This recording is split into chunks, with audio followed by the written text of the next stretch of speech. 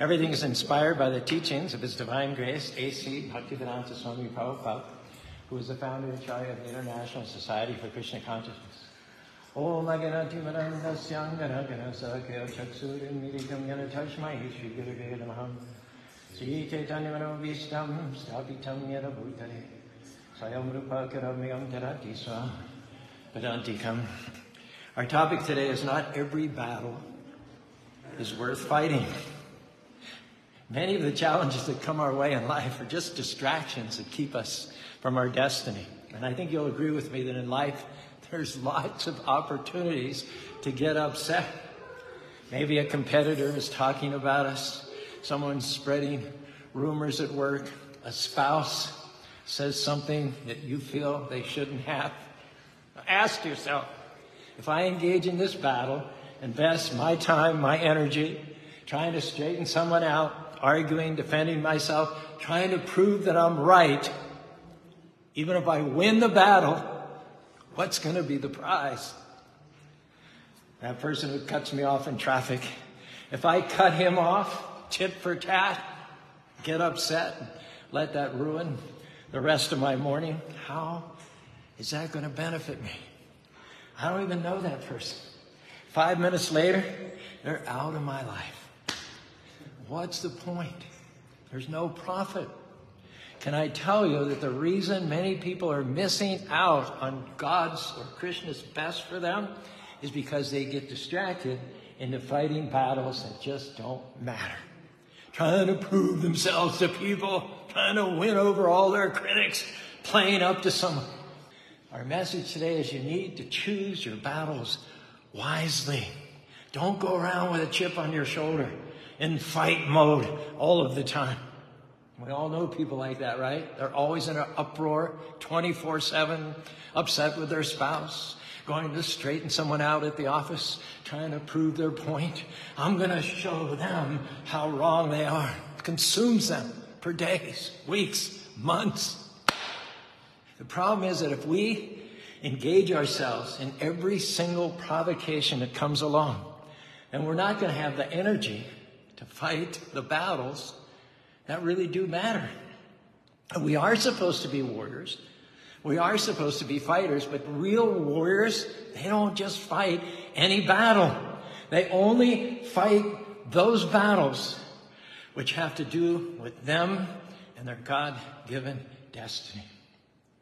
If you know Arjuna's situation in the beginning of the Bhagavad Gita, the Song of God, Arjuna wants to make triple-double sure that it's a righteous cause.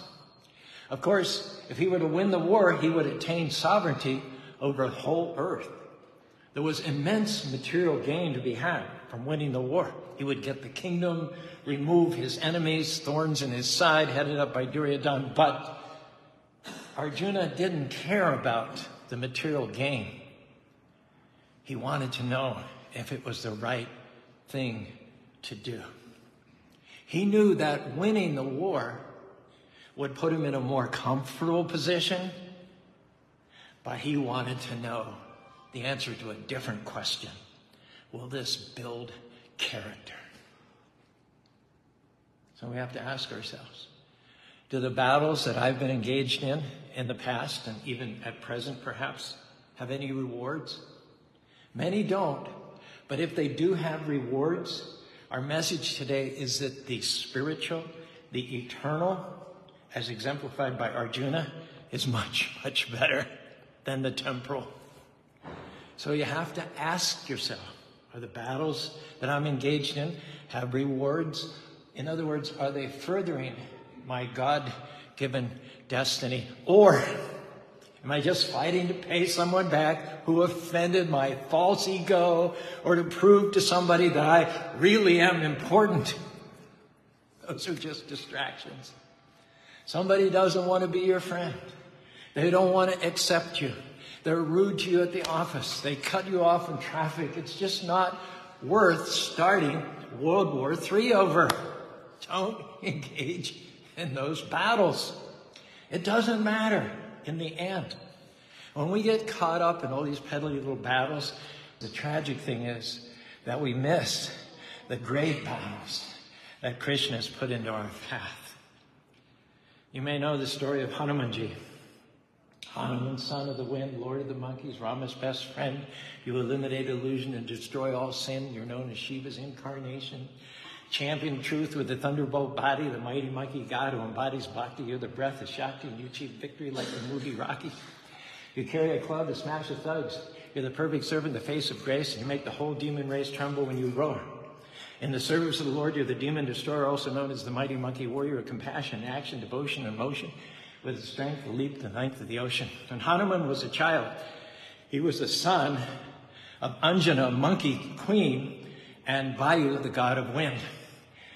From his very birth, he was possessed of immense strength. And one day, his mother gave him a little orange, which was round and orange. He ate it. It was so good, he wanted another one. His mother wasn't around to give him another orange. So in his naivete, he looked up at the sky and he saw the sun. He said, oh, there's another orange. So being the son of the wind, he could travel anywhere. So he started to fly with the intention of plucking the sun out of the sky. And the demigods headed by Indra said, we can't have this. They hit him with a thunderbolt. They knocked him down. And when he hit the ground, he broke his jaw. That's where he got his name, Hanuman. It means one with a broken jaw. So the demigods had a power, and they said, we've got to do something about this young kid because he could destroy the universe in his mischievousness. So they shrouded him with forgetfulness. In the future, he will have a great, colossal, Herculean, monumental task to do on behalf of Lord Ram. But until then, we're going to cause him to forget his supernatural powers.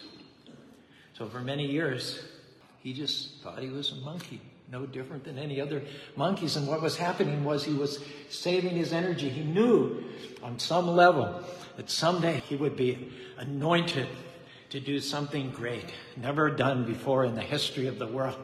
But in the meantime, he was saving his energy, not wasting it, not getting it distracted. We're in the Kali Yuga, which is called the age of quarrel and hypocrisy. People are too easily offended. They're too touchy. Instead of letting it go, whole countries fall wholesale into the trap of fighting battles that don't really even matter. Blowing things out of proportion, magnifying them. Everybody's out to get me. Everybody's against me. Can I tell you? Nobody even knows you. What to speak of being out to get you. You're not that important. Our example from the Mahabharata is Duryodhana. He was always envious of his cousin brothers Pandavas. In spite of their superior qualifications, their humility, and their saintliness, he just couldn't stand to be second fiddle to the Pandavas. And when the Pandavas finally built a palace in Indraprastha, constructed by the demon Maya, and had an open house, Duryodhana, instead of staying with the tour group, in his pride, he thought, I'll go exploring on my own. So he came to one point where it looked like there was a little pond of water. And he lifted up his dhoti and he began to wade through what he thought was water. But it was an illusion created by the builder Maya. What looked like water was actually ground. So as Duryodhana was tiptoeing across this marble floor, the ladies up on the balcony were tittering at him. Look at Duryodhana. Later on, Duryodhana came to another part, still within view of the ladies, and it looked like solid ground, and he went plowing through it, and it was water, and he fell down, splashed himself, and Draupadi, whom he had a particular crush upon, laughed at him. He got out of the water, and he started a whole world war just to show how he shouldn't have been ridiculed, how important he was, just to get back at his enemies for laughing at him. Funny thing is, they weren't his enemies. They were his well-wishers. They were his friends. But Duryodhana had given himself wholly over to this age of quarrel and hypocrisy. You might say he ushered it in 5,000 years ago. He allowed himself to be a puppet of Kali. Not only was there no profit to the war that he caused, he got laid in the dust, ultimately food for the jackals and the vultures. Have you ever heard of anybody? Does this sound familiar? Somebody making a big deal out of a small, insignificant slight, saying so-and-so owes me $10. Well, it's only $10. Why did you forget? It's the principle of the thing. It's the principle. Well, here's a higher principle. There's some battles not worth fighting.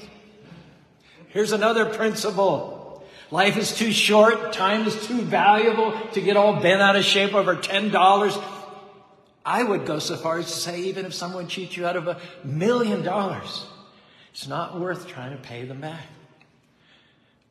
Now let's ask ourselves, are we still fighting battles from years and decades ago, perhaps, that have no real rewards, taking our time and energy and keeping us from pursuing the things that are really important, such as our God-given goals, our God-given dreams? Can we choose our battles wisely? We only have so much energy. And if we get caught up in being upset and paying someone back, being agitated, feeling wrong, then when the real challenge comes along, which is meant to push us up to our destiny, you're just not going to be up to it. We're not going to have the energy to win that battle. After Sita had been kidnapped by the evil Ravana and whisked to his kingdom in Lanka, 800 miles across the ocean, the monkeys sent out a search party to find her whereabouts, and they were told by the vulture Jatayu that they'd seen Ravana flying in his chariot over the ocean in that direction.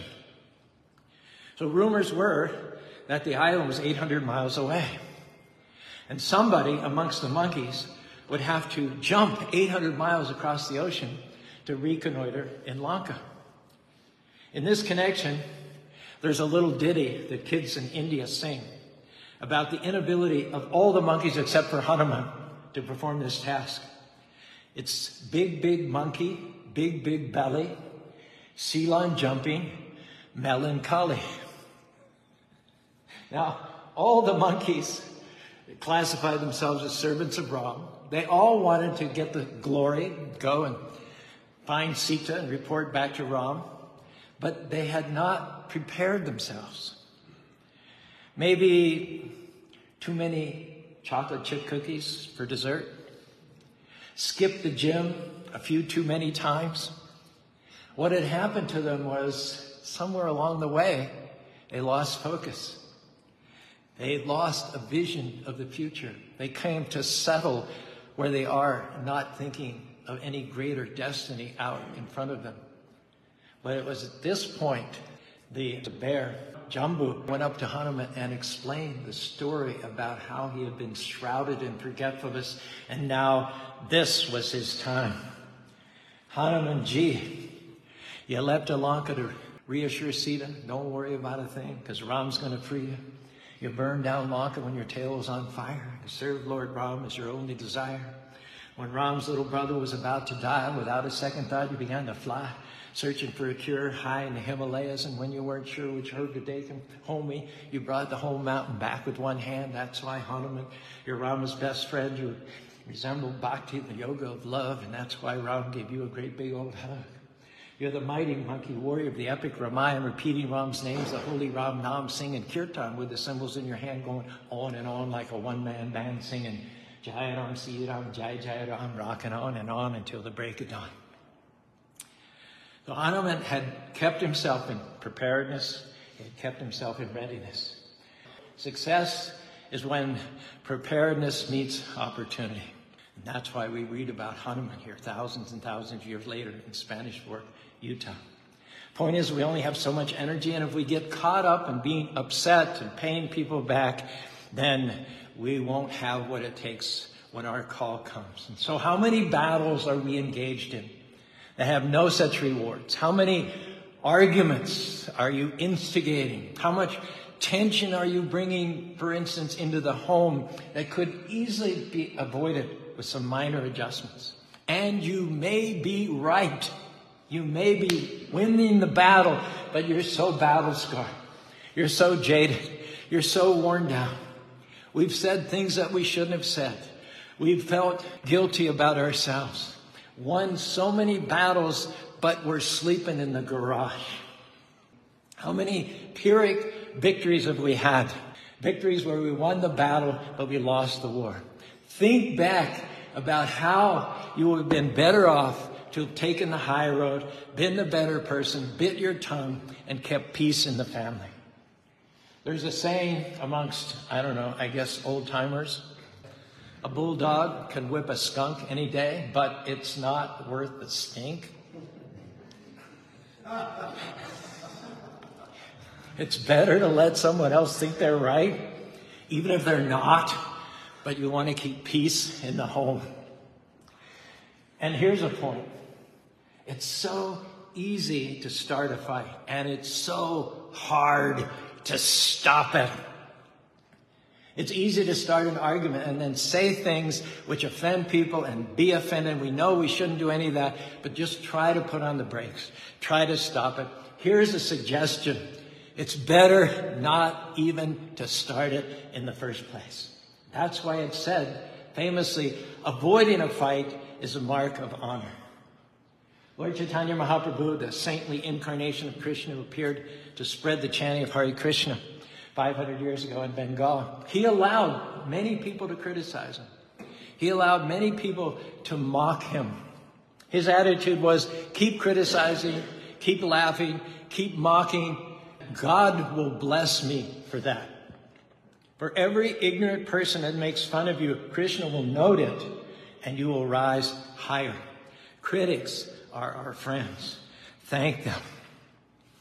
If you want to enjoy your life, be a peacemaker.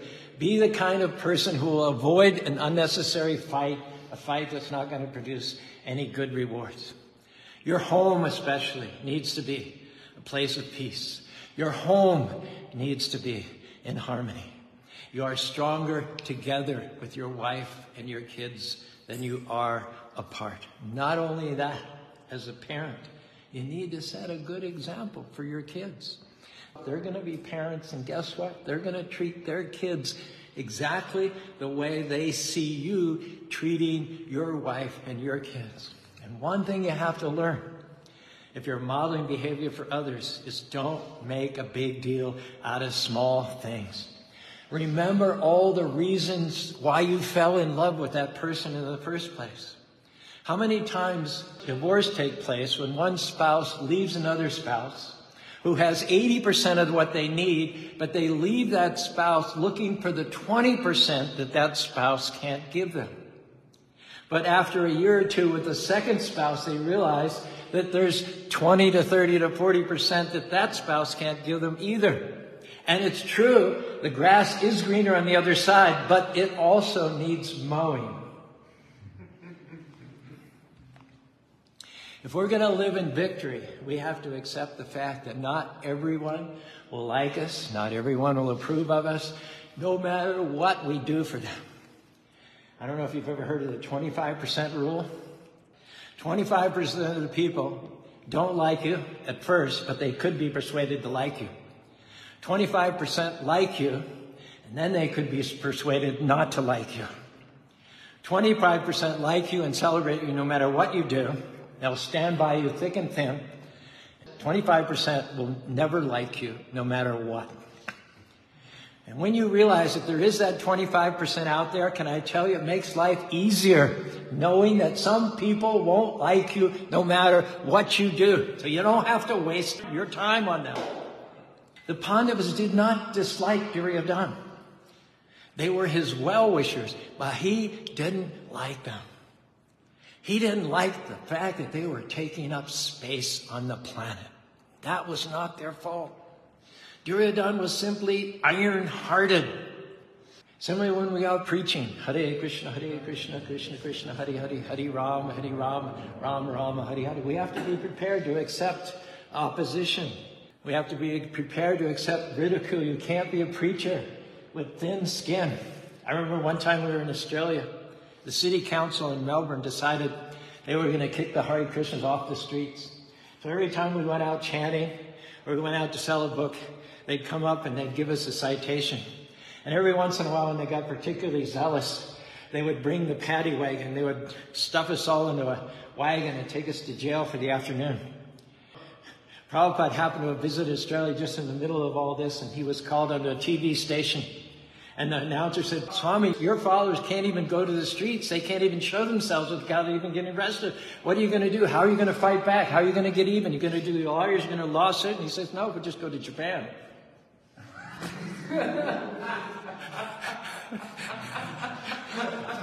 If they don't want us here, we'll go somewhere else. That's what we said. End of story, you know. Well, that was simple. So here's the key. Don't waste your time and energy playing up to others, trying to win their approval. You don't need others' approval to be who Krishna or God made you to be. These are just distractions. If you will just let that go and not get involved in battles that don't matter, then Krishna is going to send you people who will not only approve you, but they'll celebrate you, your talents, your personality. You can relax and be the person that God made you to be. And that's the kind of person that Krishna will bring to you if you stop wasting your time catering after those who are not for you. The 25% who will never like you, it's got nothing to do with you. It's got to do with the fact that they're insecure. They have to push you down so that they'll look better. It's called minimize and equalize. They'll diminish who you are, diminish your accomplishments so they won't look so small. But if you'll let it go and not bother about it, Krishna will bring people into your life who add value, who inspire you and challenge you, not take it away. The best way to answer your critics is not with your words, but your actions. Let them see the fruits of a life well lived. Emily Dickinson, in a poem, put it very nicely. Success is counted sweetest by those who ne'er succeed. To comprehend the nectar requires sorest need. Not one of all the purple host who took the flag today can tell the definition so clear of victory as he defeated, dying on whose forbidden ear the distant strains of triumph burst, agonized and clear. Do you think that anybody knew the meaning of victory better than Duryodhana? He'd spent his whole life conspiring against the God-conscious Pandavas, and Krishna not only restored their kingdom to the Pandavas, but he let Duryodhana live long enough to see the Pandavas on the throne enjoying while he himself lay in the dust, surrounded by vultures and jackal. And that's why she says, not one of all the purple host who took the flag today can tell the definition so clear of victory as he defeated, dying on whose forbidden ear the distant strains of triumph burst, agonized and clear. Krishna will not only pay you back for the criticisms, he will give you a table at the banquet feast in the very eyes of those who try to destroy you. Once Teddy Roosevelt was asked the secret of success. He said, I don't know what the secret of success is, but I know what the secret of failure is. Trying to please everybody. Be the best you can, run your race, and Krishna or God will take care of your critics. And when Krishna puts a dream, a goal in your heart, there are always going to be critics who are going to try to distract you, lure you into strife, talk you out of it, discourage you, take away your courage. You have to be disciplined enough to recognize those are not battles worth fighting. God is our vindicator, and he's going to bless us because of what they are saying.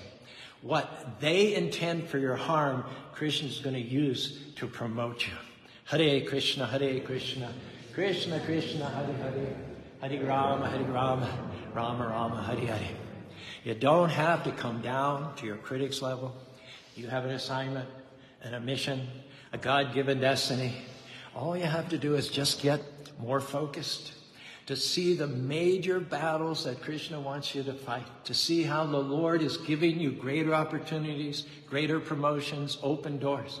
We don't have to get involved in battles, skirmishes, petty quarrels to prove to people who we are, or to win over critics, or to get people to like us. Those are all distractions. Just focus on the main goals that Krishna put into our heart. If we'll be disciplined to fight the battles that do matter, then we will see Krishna or God show up and show out in our life and do amazing things like Hanuman, You'll jump over the ocean like the Pandavas. You'll get your kingdom restored like Arjuna. You'll live a life of victory. That means that you'll accomplish your goals. You'll overcome every obstacle, and you'll see that every dream Krishna put into your heart, it will come to pass in this life and next life. You'll go back to home, back to Godhead. Does that sound any good to you? Raise your hands along with me, and let's all say together, Hare Krishna, Hare Krishna, Krishna Krishna, Hare Hare, Hare Rama, Hare Rama, Rama Rama, Hare Hare. Thank you very much.